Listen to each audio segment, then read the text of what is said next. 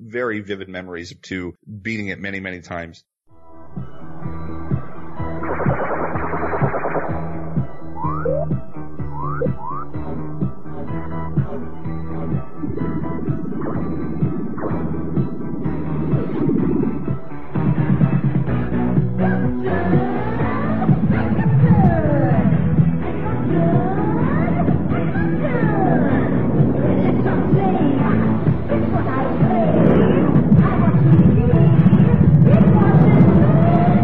Radiodrome.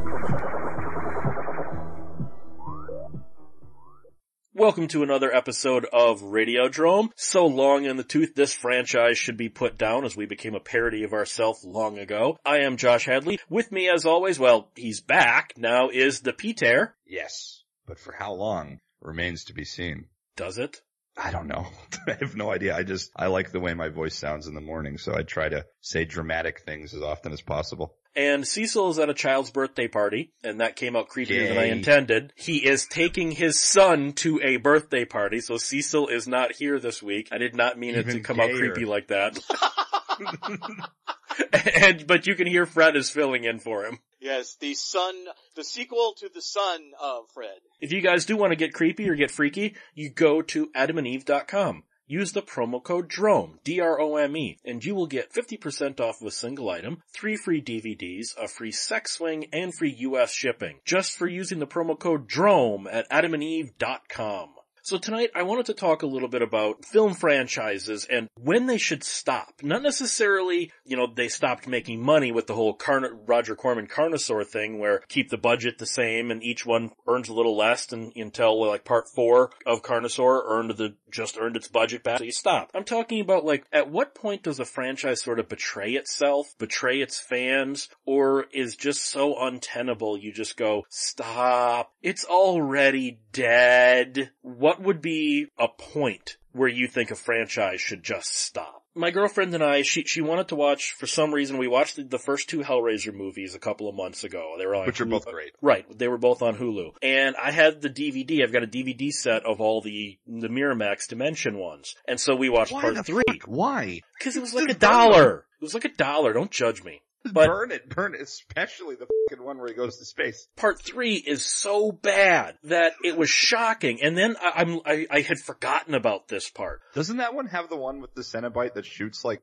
fucking DVD-Rs out of its head? CDs. With the drink mixer grenades. And the camera in its head. That's better than Jackhammer Head. But what I'm talking about is, okay, whether you liked that movie or not, and I hated it. I thought it was childishly bad. The third one? Yes. I had forgotten until we got to the credits, and I'm like, oh my god, I forgot Motorhead did the song for this. And then I went and looked up the video, and there's Pinhead dancing with Lemmy in the music video, and I'm going, oh my god, just stop. I mean, isn't it amazing? Isn't it when you get to that point? The movie should have been. It should have just been Motorhead joining the Cenobites.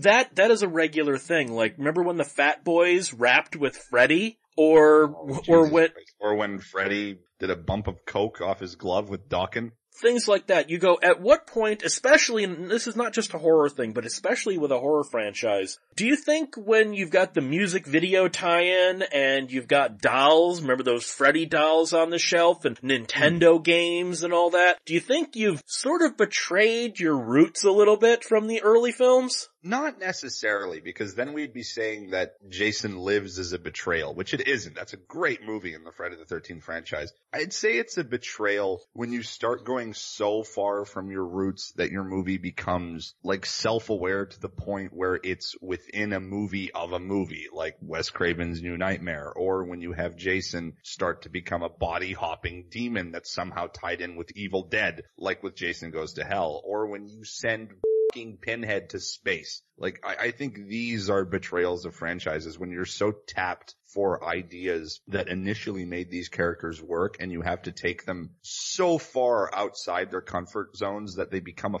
fucking joke. I think that's when you betray it. When you've said all you can with the story. And to me, a current example is Star Trek Discovery. Star Trek is an even better example than horror because, we could say what we want about all these franchises and making dolls and rap records and all this stuff. But the truth of the matter is if you compare it to like long-running television series, MASH, The Simpsons, Gunsmoke, any number of series that won't die, I mean, how does something like Hellraiser or Freddy compare to those? And it's like, it's just a glimmer in the eye in comparison when you really think about it. Hellraiser's a great comparison because honestly, after 2, it did run out of steam.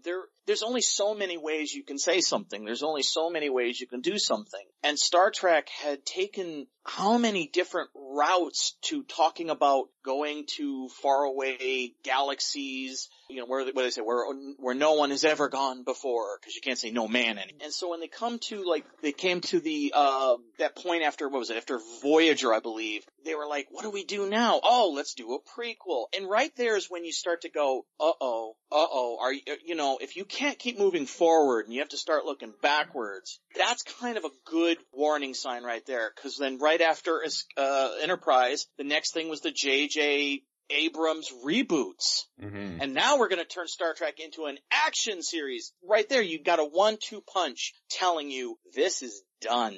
Yeah. This is done. You did a prequel, now you're doing remakes, and you've turned what was, a little bit more science fiction-y storytelling, little more heady. I'm not saying it's brilliant, a little more heady than your average science fiction into action schlock. I think the writing's on the wall, and those type of things you can apply that to anything, like what Zara said about Hellraiser in space. When Pinhead has to go to space to tell your story, something's wrong. You've lost your way, you're off the canon. So I'd say those are good signs. So if I'm understanding you right, basically when you get to the point of desperation, like would you say that having Jason fight Carrie, for all intents and purposes, was that a desperation move, or do they really think, yes, adding psychic powers to this will really deepen the mythology?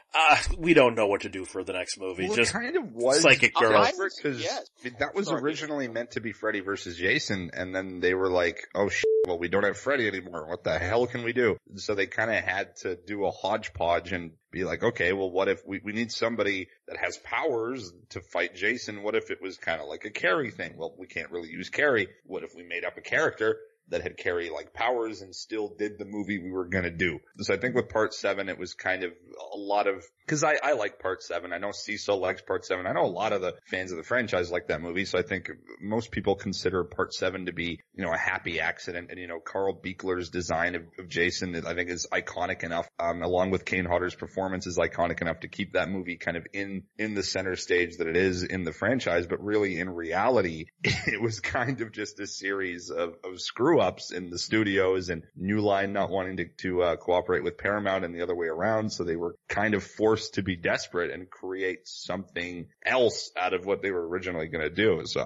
I would say Part 7 was a desperate attempt in kind of an odd way. Well then what about when a franchise just decides we don't want to be what we were? Like the Child's Play franchise, which now most people call the Chucky franchise. The first 3 movies, I'm not a big fan of them, but the first 3 movies are horror films. They have jokes in them, they have humor in them, but they are horror films. After that, somebody decided, nah, these are comedies now. Every one that's come out since Part 3 is a comedy before it's a horror film. What happened is it just because Chucky became part of pop culture that they're like, no, people like the humor Chucky more than the horror. Scary. I think it's honestly just because they realized Chucky wasn't scary at all. But at least the first 3 movies were trying to be horror films. All the other ones, Bride of Chucky, Seed of Chucky, The Cult of Chucky, all this stuff, they're just straight comedies. I'm sorry, I can't stand those. I didn't like the Child's Play movies. They're terrible. I can't stand the Chucky movies, but they are more popular than the Child's Play movies, so apparently I'm wrong. No,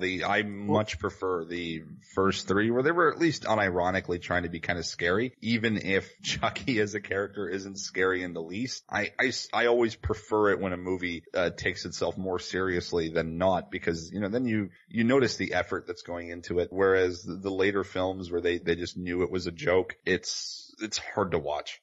Well, for my point, let's, because what we're talking about now, I believe, is reimagining. And I think I've got a better example than Chucky for this. The Terminator films, I think most people agree that after the second Terminator film, it was over. Should have stopped. There was nowhere else to go. However, then comes along the Sarah Connor Chronicle, which actually had, what if we talked more about people, about human beings, and how Skynet could come to be, how gullible people are, how easily fooled we are. That's a lot of the themes that kept coming up on the Sarah Connor Chronicles. We see something that looks human, we think of it as human, and that's how we get fooled. It's almost like saying, what if Terminator 2 was one big dupe in a weird sort of way, because the boy and the machine bond? Well, what if the machine, that was a dupe? What if it was a con? That's what's interesting about the Sarah Connor Chronicles. It looked at it from a very different angle. It's not Terminator, in other words. It's not Terminator 1. It's not Terminator 2. It's looking at this concept of how AI would take over and how we would allow it to, and it opened it up to this world that was more akin to weekly science fiction. You know, a little bit more Star Trek / Twilight Zone. Therefore, it's a reimagining, and that allows it a much bigger palette. And guess what? Nobody liked it. I loved it. Nobody watched it. Well, yes, there are people that like it. I'm a fan, you're a fan, there were fans, but it didn't get the ratings because it wasn't Terminator. And that's what I think you're kind of weirdly looking at with Chucky in a weird, but in reverse. Child's Play started, came a franchise, and after 3, what are you gonna do? Have him chasing this little boy, Andy, for the rest of his life? You know, they knew they were screwed. You know, they're like, oh, we Exactly. tied Chucky to Andy. What are we gonna do? After that, what else could you do? You reimagine Chucky. You spin it on its ear. Everybody's starting to giggle at the idea of a serial killer doll. And it's a different era. It's a different time. Of course, we've gone through the Scream era by this point. It was a reimagining. It was looking at Chucky through a different lens, and it enabled it to survive, much in the same way James Bond did. You know, James Bond did a blaxploitation. James Bond went to outer space too, and not in a very glorious fashion, I might add. Why James But it Bond kind of worked survived because it was is James changed. Bond. I mean, James Bond kind of is like bombastic. Right, well, I'm just talking about how they survived, and I think Chucky did that too. I think Chucky just found a way to survive, and guess what? It went back to his horror roots again.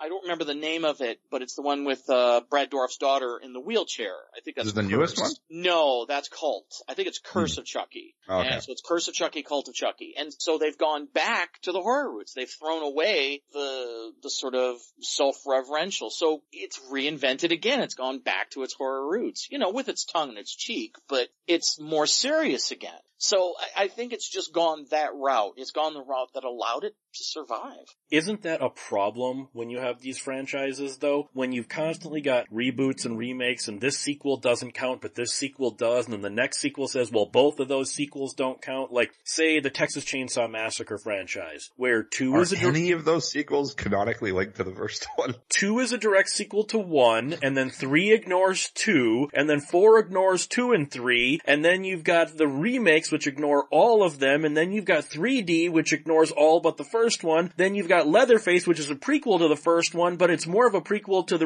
and you're going, oh my god, fucking kill me! At this point, just stop, because they're making another reboot of Texas Chainsaw Massacre. It was recently announced they're rebooting it again, just like with Halloween. Leaving 3 out, because that never really counted. You've got 4, which is a direct sequel to 1 and 2, and then 5 and 6, which are direct sequels to 4, and then H2O says, no, all of those don't count, and then Resurrection says, oh well, some of those count, and then the new one says none of those count, and you just go, stop! Just Wasn't it like stop! H2O was, H2O canonically linked 1 and 2, didn't it? I'm not even sure, they never even referenced I think 2, it is. so... I think it's basically the Halloween movies at this point are a choose your own adventure book. More or less. It goes Halloween 2, 4, 5, 6, and then it goes Halloween 1, 2, H2O Resurrection, and then it goes Halloween 2018, and then it goes just Halloween 3, and then it goes just the Rob Zombie Halloweens. Like there's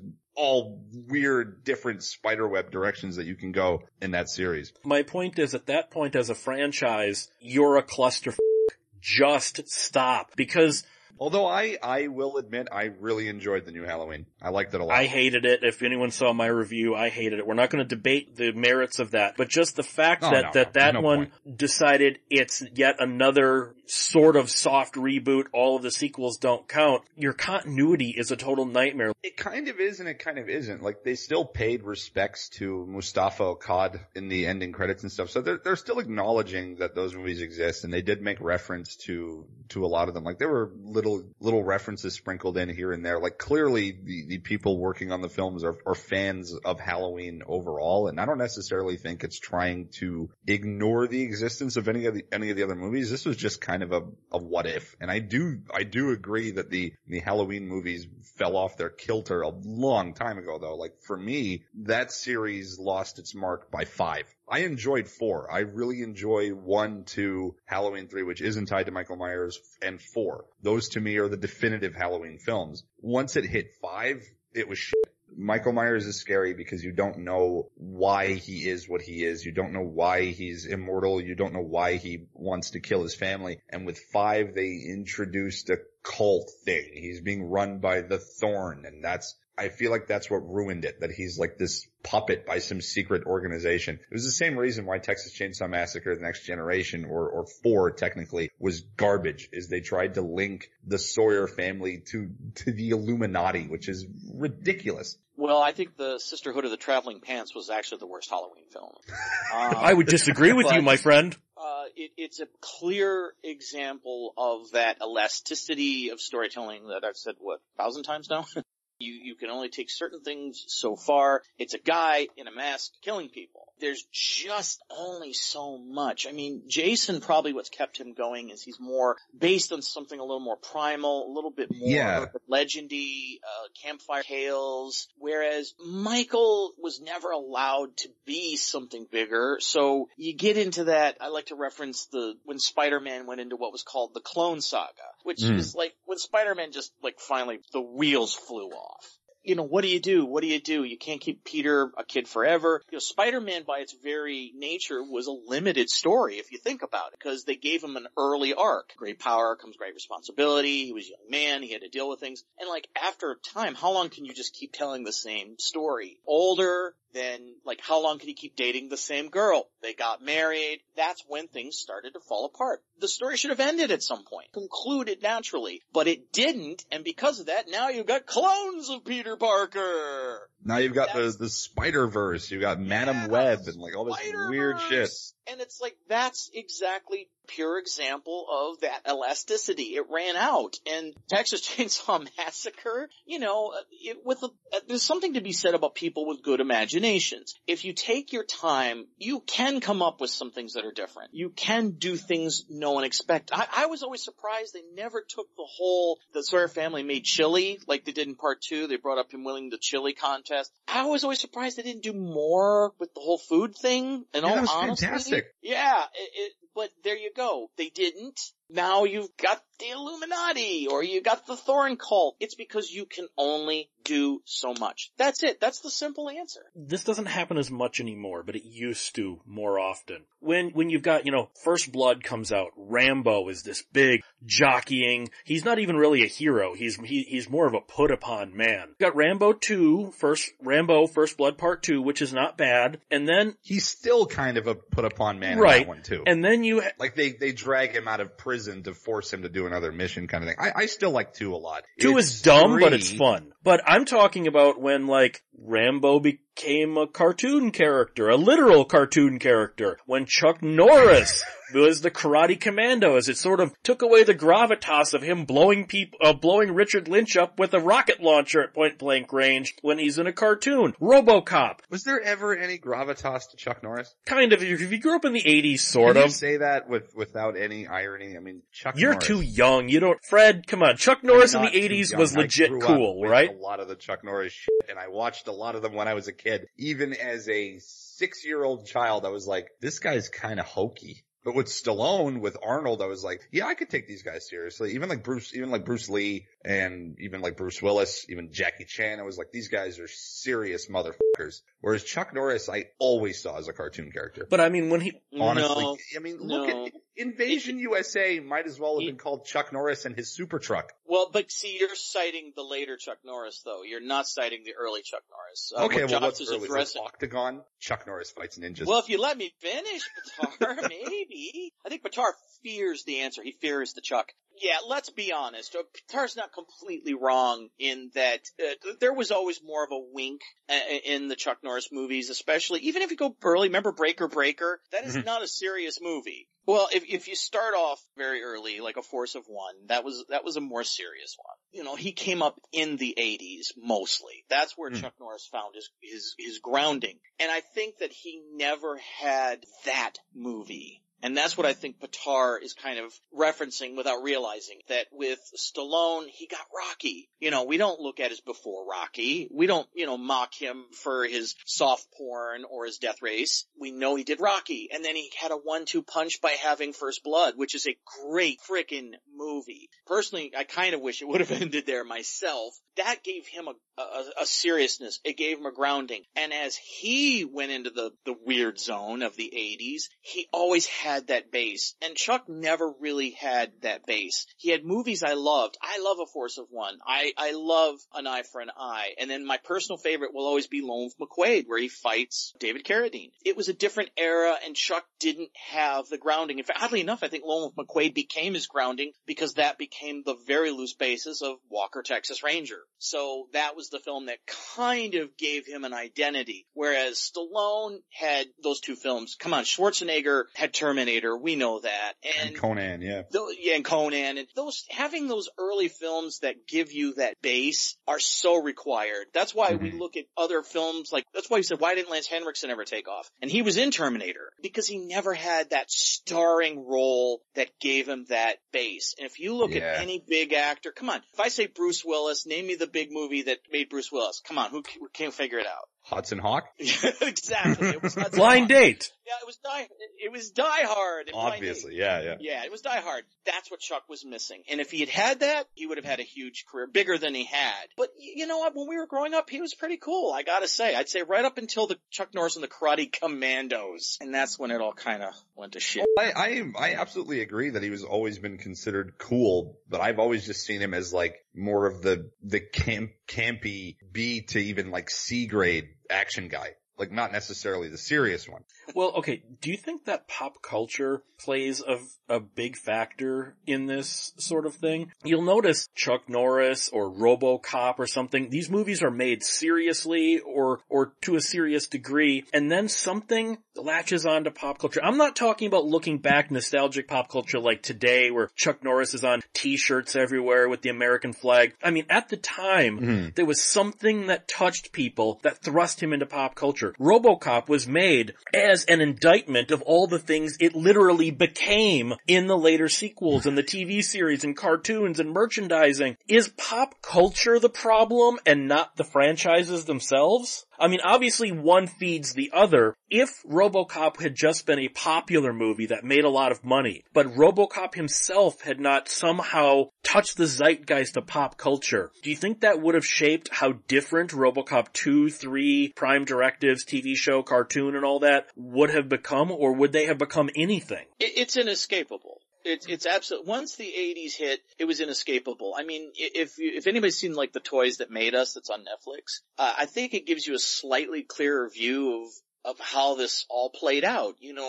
Star Wars changed the game completely. When they talk about Star Wars changing everything, I don't think it's in terms of movies. I do think it's in terms of merchandising. You see we've got this toy. How can we turn this toy into a profitable thing? They started doing, let's include a comic book with a backstory. He-Man. Now we've got He-Man. They got these transforming toys from Japan, and they're like, well, what the heck are these? What's their story? What's going on? Transformers. So then that just turned into, Star Wars was this big movie. What if we started taking other properties and forcing them into this mold? And that's what ended up happening, is that the merchandising to children became this big juggernaut that's all they were thinking about.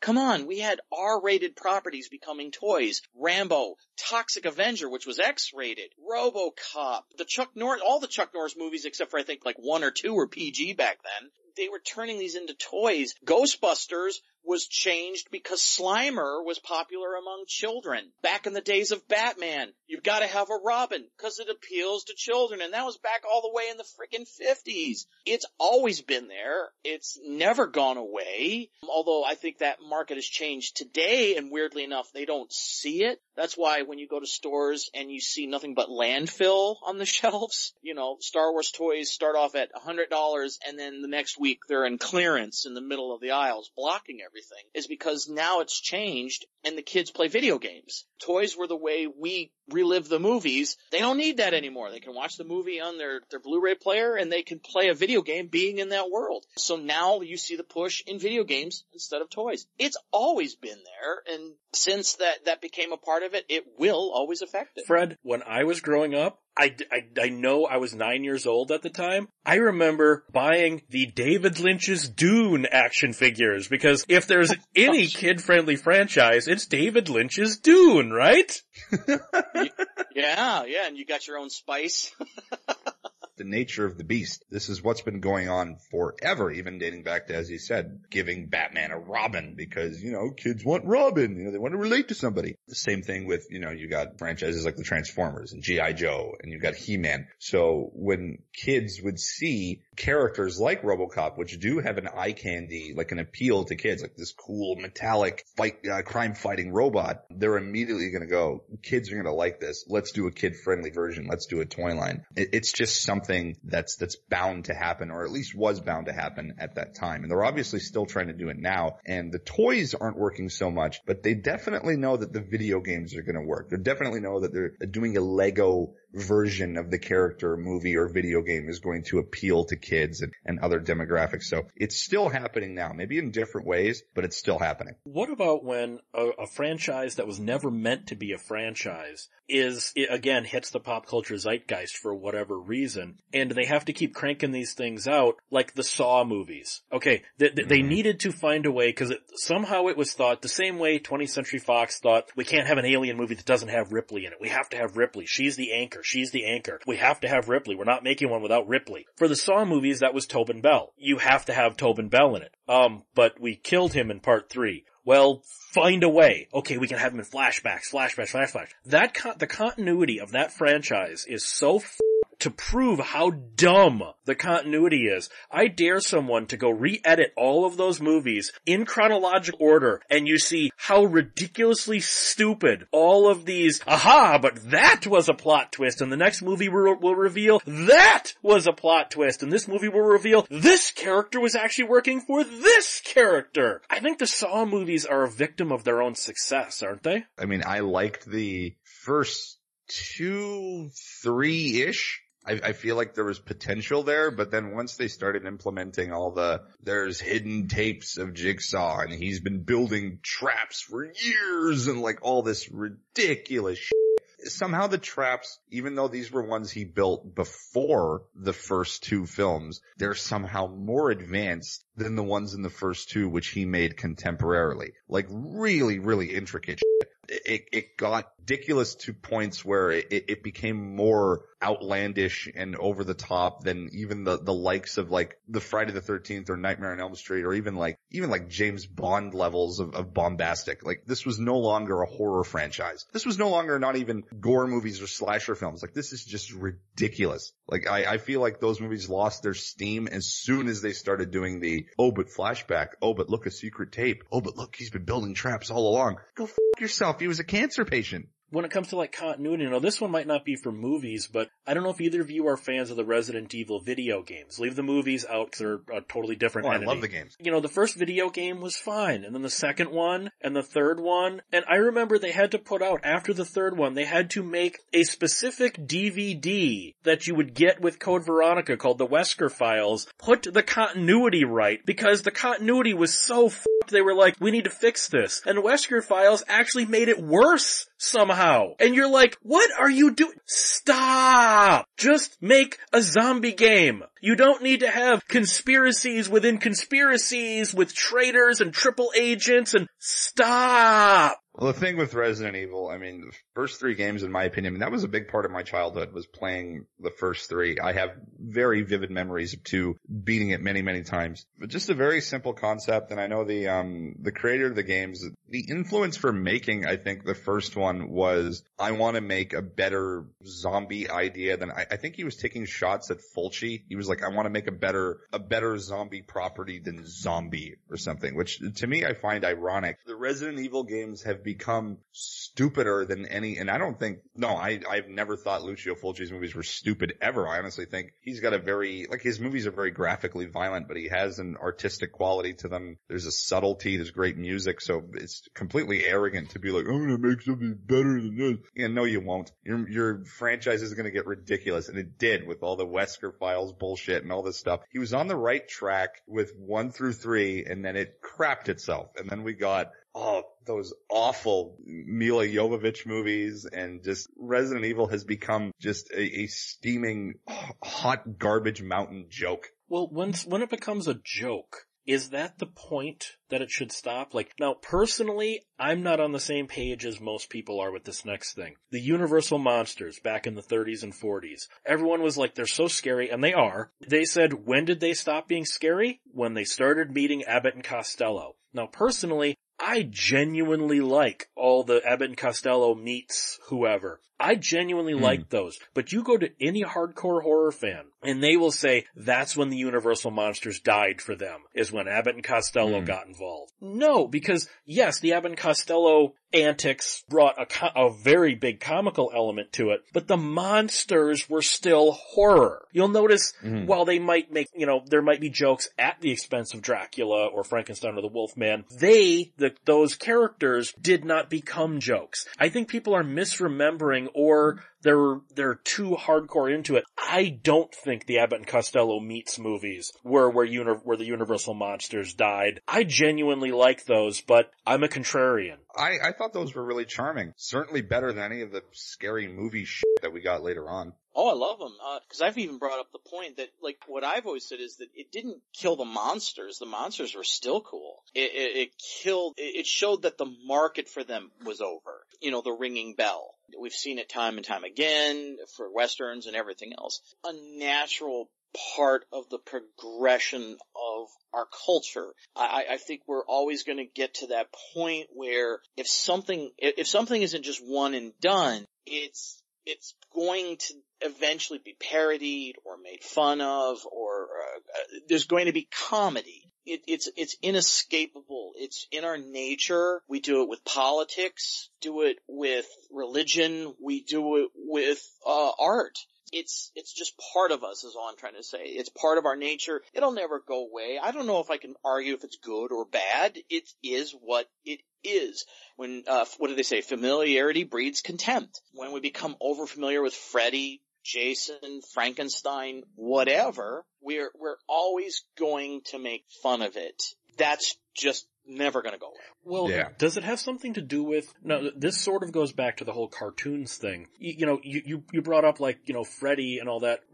How did Freddy, I get RoboCop and I get Chuck Norris and Rambo. How did Freddy become a pop culture icon? This is a child murderer who's hinted, I'm leaving the remake out, hinted at being a child molester, is on t-shirts at the Gap, and there's action figures, and there's games on the Nintendo and all that. How did this character hit the pop culture zeitgeist to the point where he became pop culture? Robert Englund's charismatic performance and just the look of the character. He was very, very eye-catching. Would you say his persona was on fire? Sure, Dad. Hey. I would say it goes back to this idea of the lexicon, that now a character, we've already covered that once something becomes ingrained, people either make fun of it or they embrace it. I think that this is a little trickier to explain, but the shorter version I can come up with is, if you talk to any group that loves something, they have a shorthand. And it almost feels like they're talking their own language. If any of one of us went up to, like, say, die-hard anime fans, okay, they would start talking about shows and ideas and jokes that would probably be a bit more alien to us. And that would be the way people felt like Trekkies were an unbridgeable, no pun intended, group, was difficult to talk to. And horror fans have suffered this probably more than any other group, because not only are they in a group that loves something that people don't understand, they kind of look down upon. Horror has always been looked down upon. Always. I think that at one point it was more of a cultural embracing. Wearing Freddy Krueger was a way of saying, yeah, I'm not you. It became sort of this hip thing to say, like, yeah, it's like the joke about, I was into this before you got into this kind of thing. You know what I'm talking about? Before it became hip. But that's all that happened. It was an embracing of a culture at that time, because nobody was wearing Freddy Krueger back then. They were wearing Pepsi or Coca-Cola shirts. And then later on it became wrestling shirts, became a big thing in the 90s. And it was more of a new cultural thing that was coming up. It was a way of people identifying with something. I'm wearing a pop singer or rock group on my shirt. I'm wearing a horror icon on my shirt. I'm wearing whatever. And it was just sort of a language of the time, but in fashion. Which is just so weird, because I vividly remember when I was a kid, Nightmare on Elm Street 4 had come out. So that'd be 1988. My mom worked at Pomida. And I remember she bought me for Christmas from Pomida a door-sized Freddy Krueger poster and a Freddy Krueger t-shirt from where she worked. Just the fact that Pomida would carry these items is sort of mind-boggling, isn't it? There was money in them Dare Hills. Maybe. It just, I can just imagine, because my mom's, a religious woman, and she's, not one of those people that really puts herself out there. Her having to buy these things was probably embarrassing for her. So, thanks, Mom. Okay, what about when a franchise goes on, even if it's a relatively obscure franchise like the one I'm going to bring up, when you just go, why are you doing this? You're just embarrassing everybody. It's like the 80-year-old ex-cabaret dancer that says, I can still do it. And you go, no, just stop. The three of us, we all love Albert Pune's Nemesis movies. The 4 of them. Well, there's a 5th one coming out. Now, we haven't seen it yet. The trailers are beyond dreadful. It's shot on commercial-grade videotape with the onboard microphone, straight out of the box After Effects, and acting that 80s porno actors would have said, you need to try harder. Why? Don't do this. Stop Nemesis 5. Just stop. You're embarrassing everybody by being Nemesis 5. I mean, I honestly think the Nemesis 1 is probably the only one I really care about. 2, 3, and 4 are not bad, but yes, Nemesis 1 is easily the best one. Is easily the best. It's fine. 2 still feels like an Albert Pune action film, kind of. The other 2 I don't really care too much for. 5 really does look like trash. But okay, whether it looks like trash, it's just the fact that why are you even doing this? First of all, who is calling for a 5th Nemesis movie, especially when most people don't realize there's more than one? So who's calling for a 5th one? And again, I'm going to go back to that arrogant stance I've always had. If you can't do it right, don't do it. If you do not have the money to make your space epic, don't do it. If you're just embarrassing everybody by doing it like this, I think. And Pune is not directing this one, but he is producing it, and he's okayed it, and that hurts me. This looks like, God, Doug Walker has better production values than what's shown in this Nemesis 5 trailer. God, did that hurt to say. I was just gonna say that same thing. That is so weird. I was gonna say the Angry Video Game Nerd had better effects than his. Yeah, with Nemesis, I'm with Pitar on this one. I only really like the first one because it's so ludicrously over the top. How can you not enjoy that movie? It's insane. It's just, there is no other movie that looks like Nemesis, and that film has been ripped off. I can't even come up with a word. It's been ripped off to the left and to the right. And no one will admit that they've ripped it off. Most people won't admit that they've seen it. No. You'll never hear the Wachowski brothers say, "Oh, we grew up with Nemesis." No, that movie is a one of a kind. I didn't care for the sequels. As far as this new one, this is difficult because having talked with his wife a bit and him, he's very ill. And he has a form of dementia, and he's very sick, and I think you're just seeing a man that to keep working is giving him a reason to keep going and to fight. and to go on. And therefore, I don't really feel like attacking what he's currently creating all that much, well, honestly. okay. I understand why the quality's no longer there, and it just won't. Well, okay, along the same token, now maybe a slightly higher production level, but look at like Phantasm 5, and you just go, wow, this...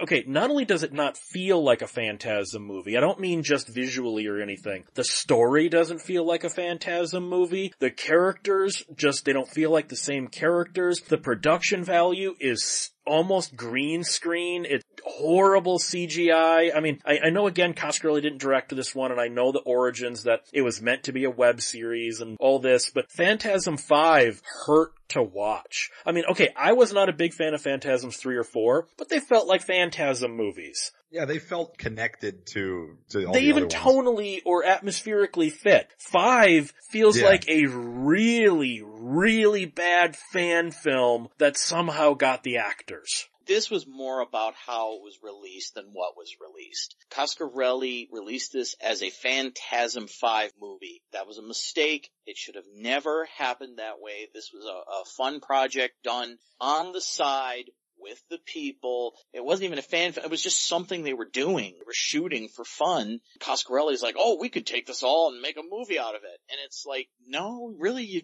couldn't. That's what they did. They cobbled it together, did some reshoots, added a little more money, and called it Phantasm 5.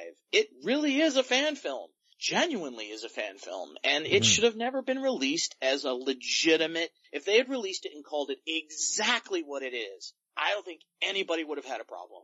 I don't think anybody, well, they would have still bitched. There's always going to be somebody bitching. It's the internet. But it would have had a much different appreciation, I think. Unfortunately, here's where a case, Mr. Coscarelli, if you do happen to hear this, forgive me, but I do think greed got in the way. There have been some stories that Coscarelli was arguing with a studio about making a remake of Phantasm, which now I hear is going through. So I don't know what's going on. It wasn't going through back then, now it is going through. But that this might have been sort of a middle finger to a studio. I don't know if that's true or not. It does seem like it's possible, but it should have never, ever been released as Phantasm 5. It was a kind of a rotten thing to do. And I think it also screwed over the director of Phantasm 5, who just made it to be something fun. I mean, he's the guy that kicked it all off in the first place. And everybody was just having a good time. And if they had released it as something they made for a good time, I think it would have been received a lot better. Well, okay, then to end out tonight, what about,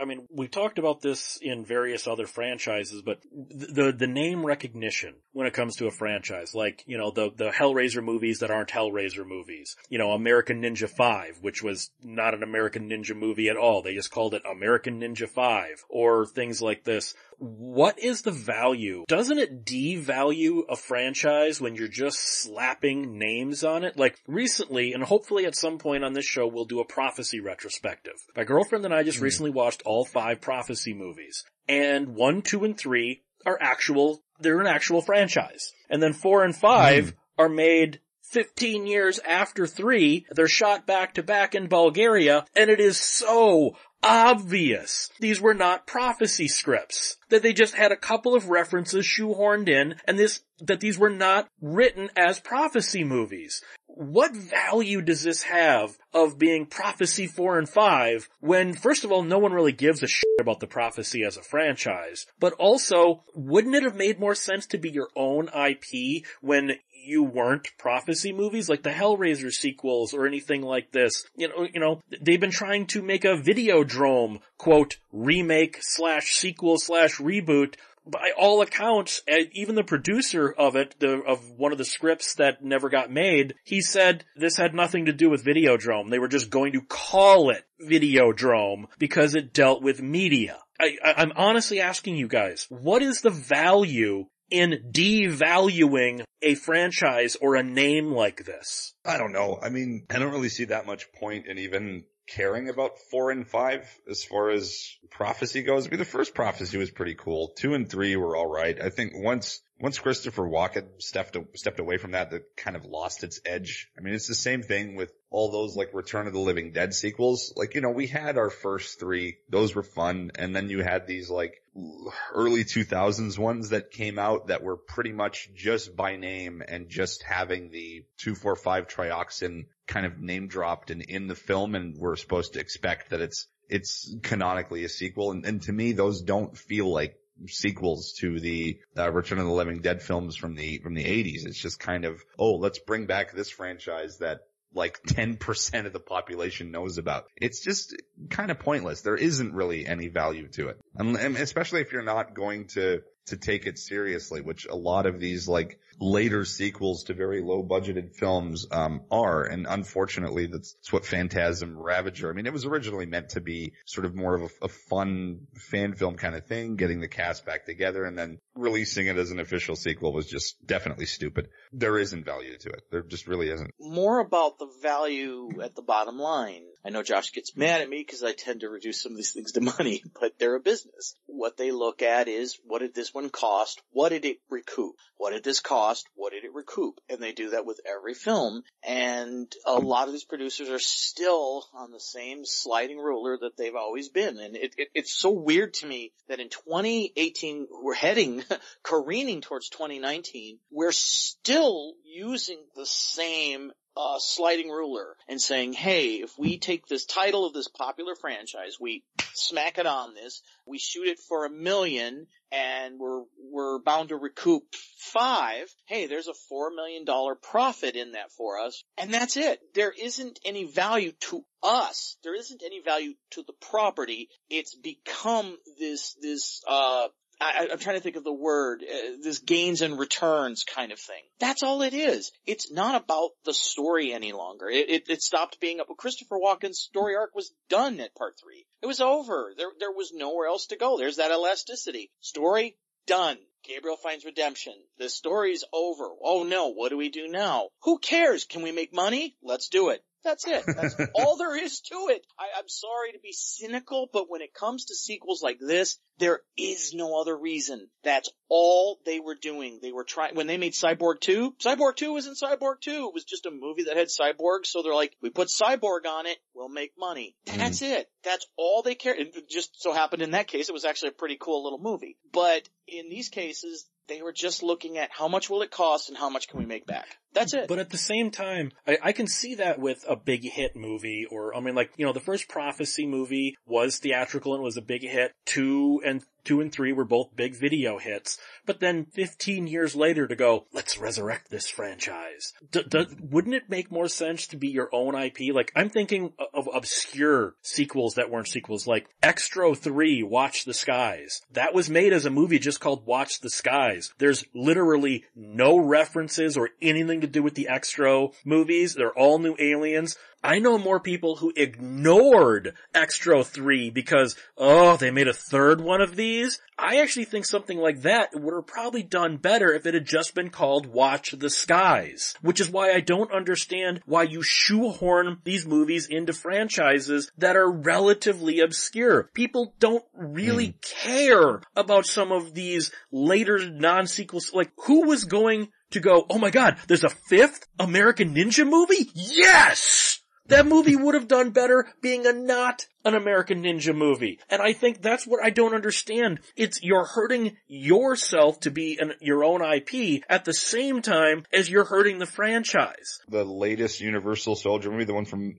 several years back, Regeneration, I think it was. If that was just released as Regeneration, it would have done better. Probably, because no one cared. It almost has nothing to do with any of the other movies. Also, no one cared about Universal Soldier anymore. Exactly.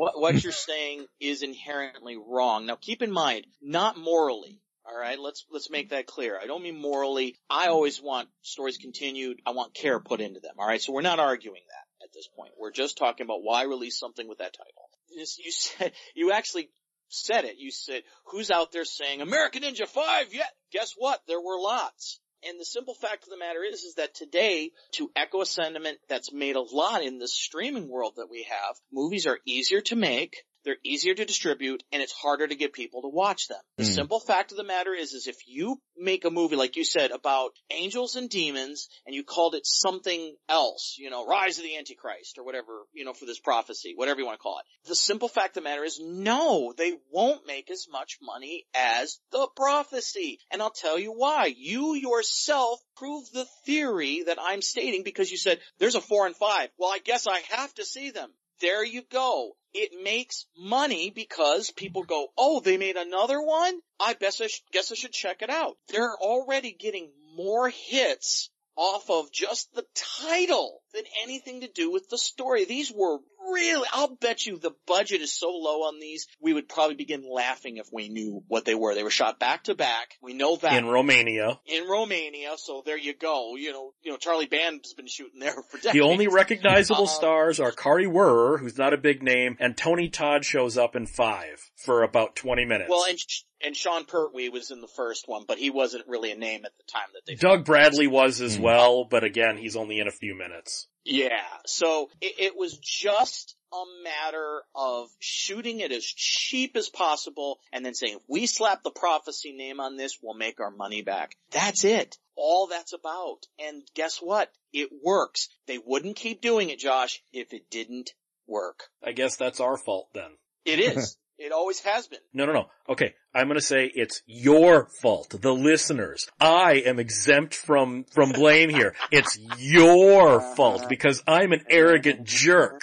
Alright, on that note, then the final thought is, should many of these things even be franchises? At some point, shouldn't you, like I was saying about like Watch the Skies and all that, yes, I understand Fred's point of view, but when you're creating a franchise, like when you have just a standalone IP, and then you go, let's make a sequel, I think you should ask yourself, does it need a sequel? The answer is no, then don't fucking do it.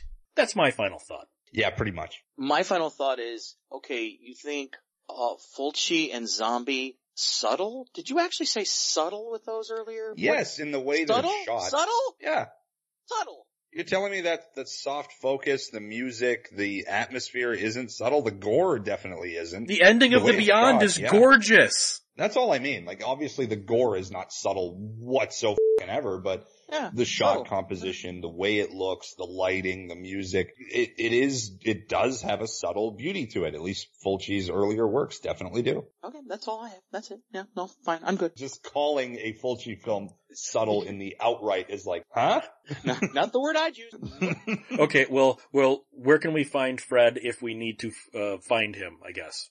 Man, standing next to Waldo? Nowhere right now.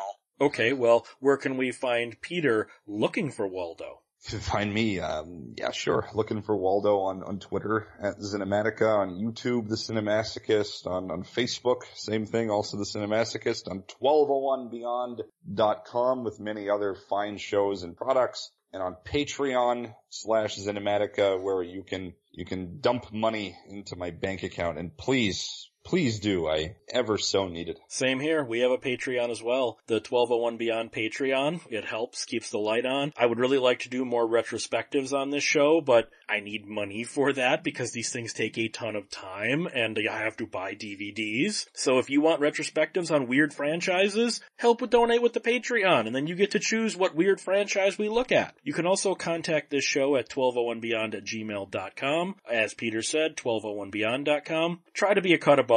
Keep one foot in the gutter, one fist in the gold. Have a good night.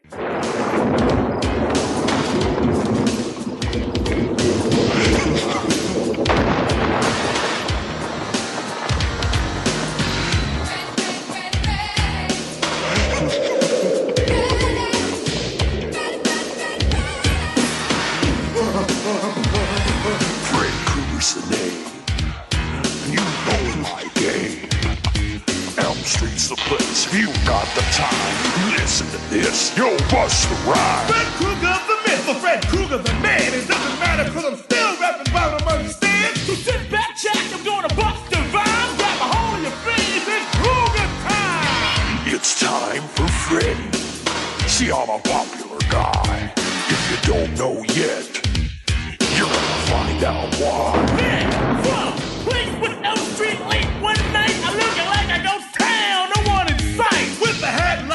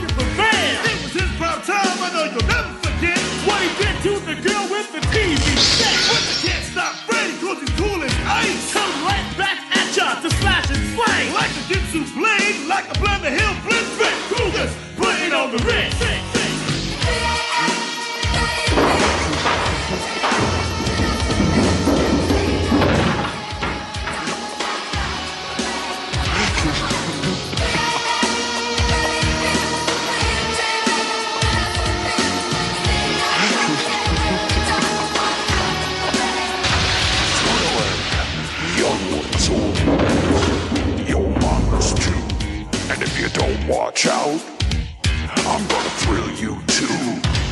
So my advice to you is to stay ready, 'cause you know who's back?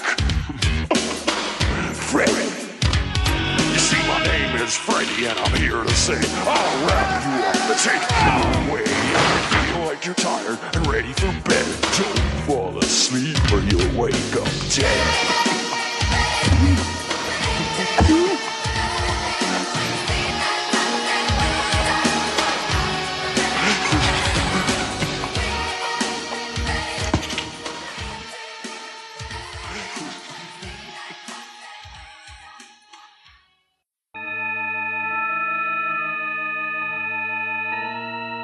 Radiodrome is a 1201 Beyond production.